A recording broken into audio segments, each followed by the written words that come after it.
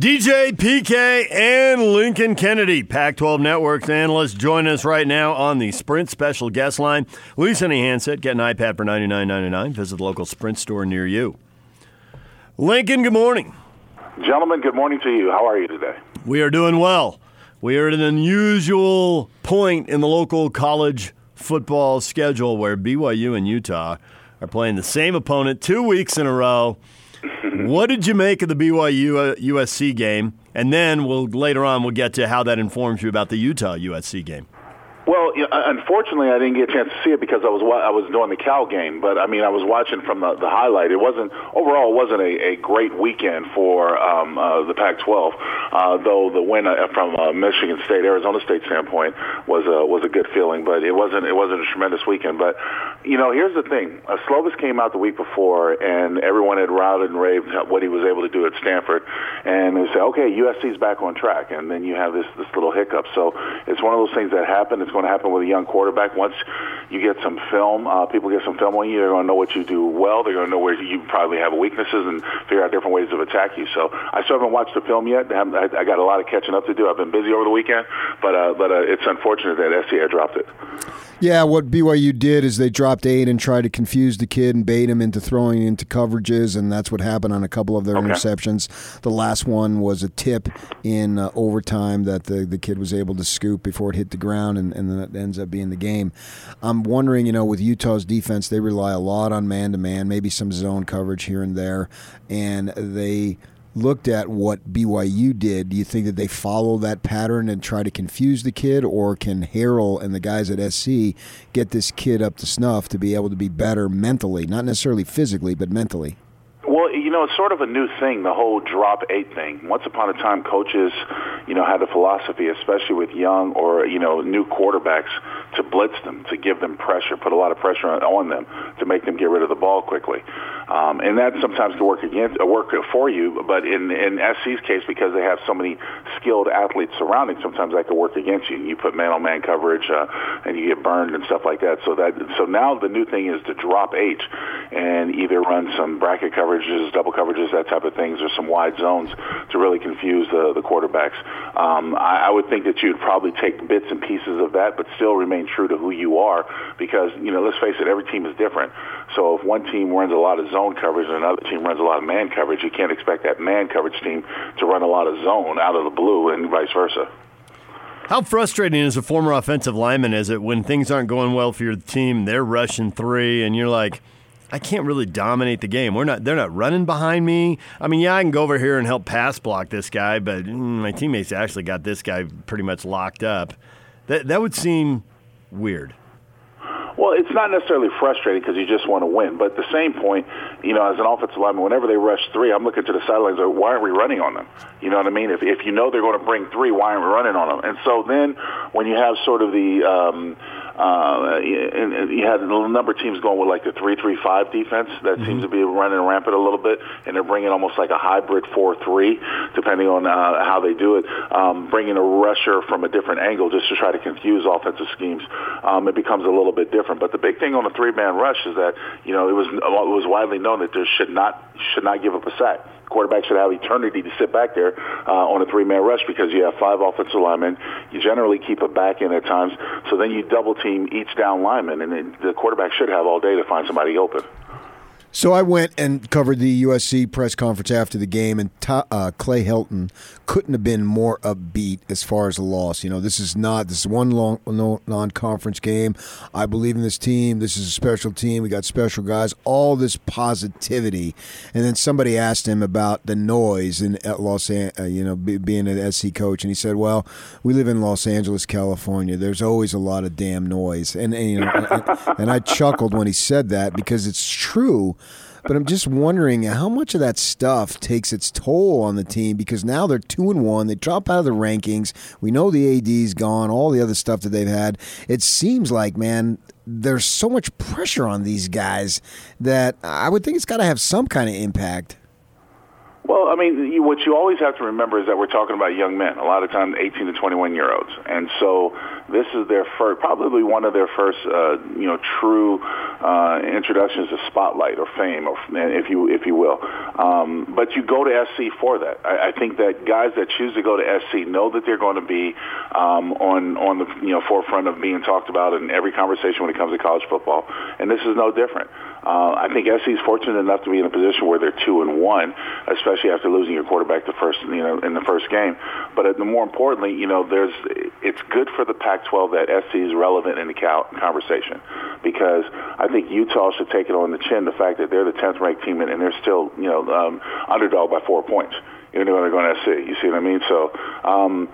To me, it's one of those things where you take the challenge for what it is, and you want to go out there and smack somebody in the mouth, and you can't wait to do it. So when you see the youth getting ready for USC, if you had one or two things you could put in the game plan, what would you absolutely do if you were Utah? Well, you want to control the clock. You want to do what Utah does best, and that's run the football. And then you want to open some things up and play action, because what you want to do is you want to have USC defensively trying to commit it to take Zach Moss out of the equation and try to make Huntley a one-dimensional player. And then that's when you want to torture him on the back end with play action and take some deep shots to tell USC that you have to remain honest. On defense, you do what you do best. I mean, you play a no-nonsense type of style of defense, where you're going to try to get pressure on the quarterback and occasionally bring blitz, and depending on your game plan, what you learn from the BYU game, you try to implement some things to keep Slovis. But you also know that USC is going to work on those things, because now once you put it on film that you have trouble with it, you better find a way to defend it or defeat it, because other teams are going to do it.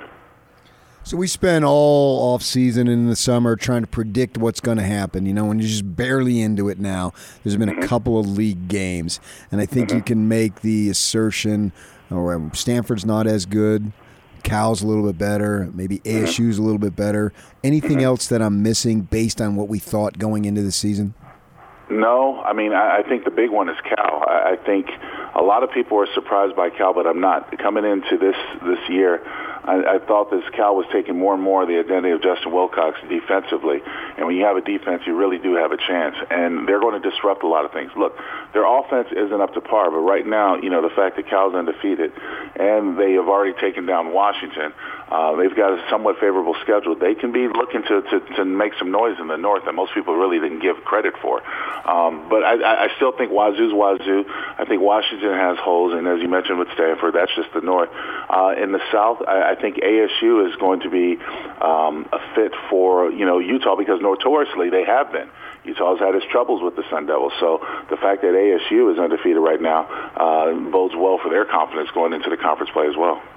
So ASU, 2 of the 3 games were scheduled wins, but then the Michigan State win's really impressive. The Spartans were ranked and all of that. 3 straight games giving up 7 points.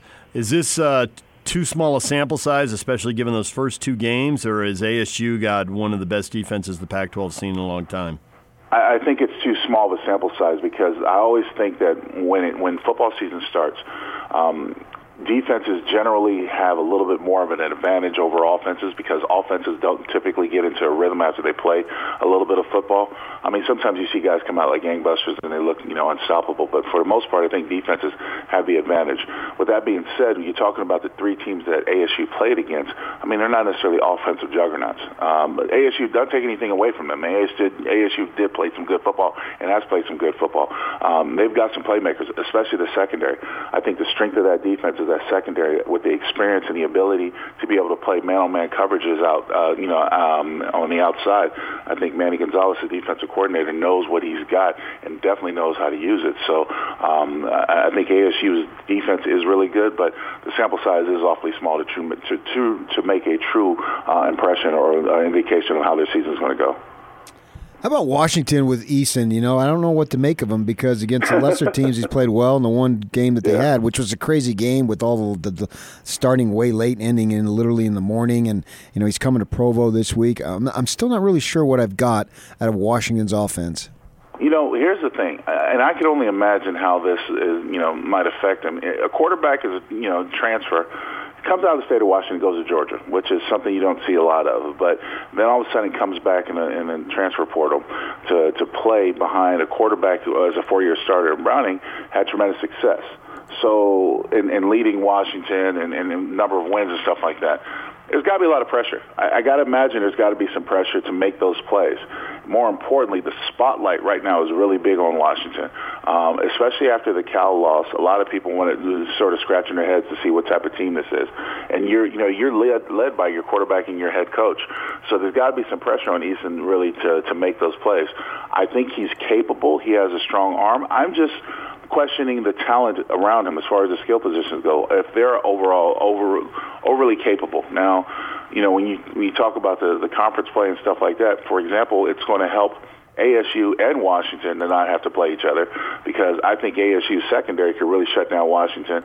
And more importantly, I don't know if they got their running game started up to par, that might hurt ASU. So I think that plays out. But to answer your question, where Eason is right now, I still think it's too early. The jury's out. I've watched 2 games. I got to watch the third one and shortly here this week. But I haven't seen enough of a sample size to say that he's really the truth, or he's going to be the future for the Huskies. I don't know how much you know about football in Texas and Houston, and Friday night Washington State started slow but finished pretty strong and ended up winning that game to get 3-0. They ought to beat UCLA. They're looming for the Utes. They play end of September, I guess, so it'll be the 5th game. New Mexico State and Northern Colorado didn't tell us anything. How much do we know about Washington State, and how much are they going to be 4-0 and really pretty unknown coming in to play Utah? Wazoo is what Wazoo, the air raid offense, are going to put up a lot of points. I mean, you basically saw 2 mirror offenses in that Wazoo-Houston game. And Wazoo was able to take control over miscues by Houston and just separate themselves. But it is what it is. Now, this offense comes into some trouble or when the weather gets bad. It starts to go south. That's where you see it. More importantly, for Wazoo standards, because the fact they haven't been able to beat Washington for the last 6 years, whatever it is, you can have all the clout in the world, but they can't close the door, and that's why we use the frame they couged it at one point or another. Washington is one of those teams Washington State's one of those teams that I think is going to be a 1 or 2 loss team by the end of the day, and it might even be on the forefront of challenging for a Pac-12 or playing in the Pac-12 championship. But until we see Wazoo finish, we really don't know what to make of the team, because their offense looks like they're unstoppable at times, and then the weather gets bad, and then they look like they can't even get a first down. That's extreme. It is. When you look at it right now, and obviously it's still early and it's just complete speculation and just guessing, but as far as the playoff would go, do you list anybody besides Utah as a potential?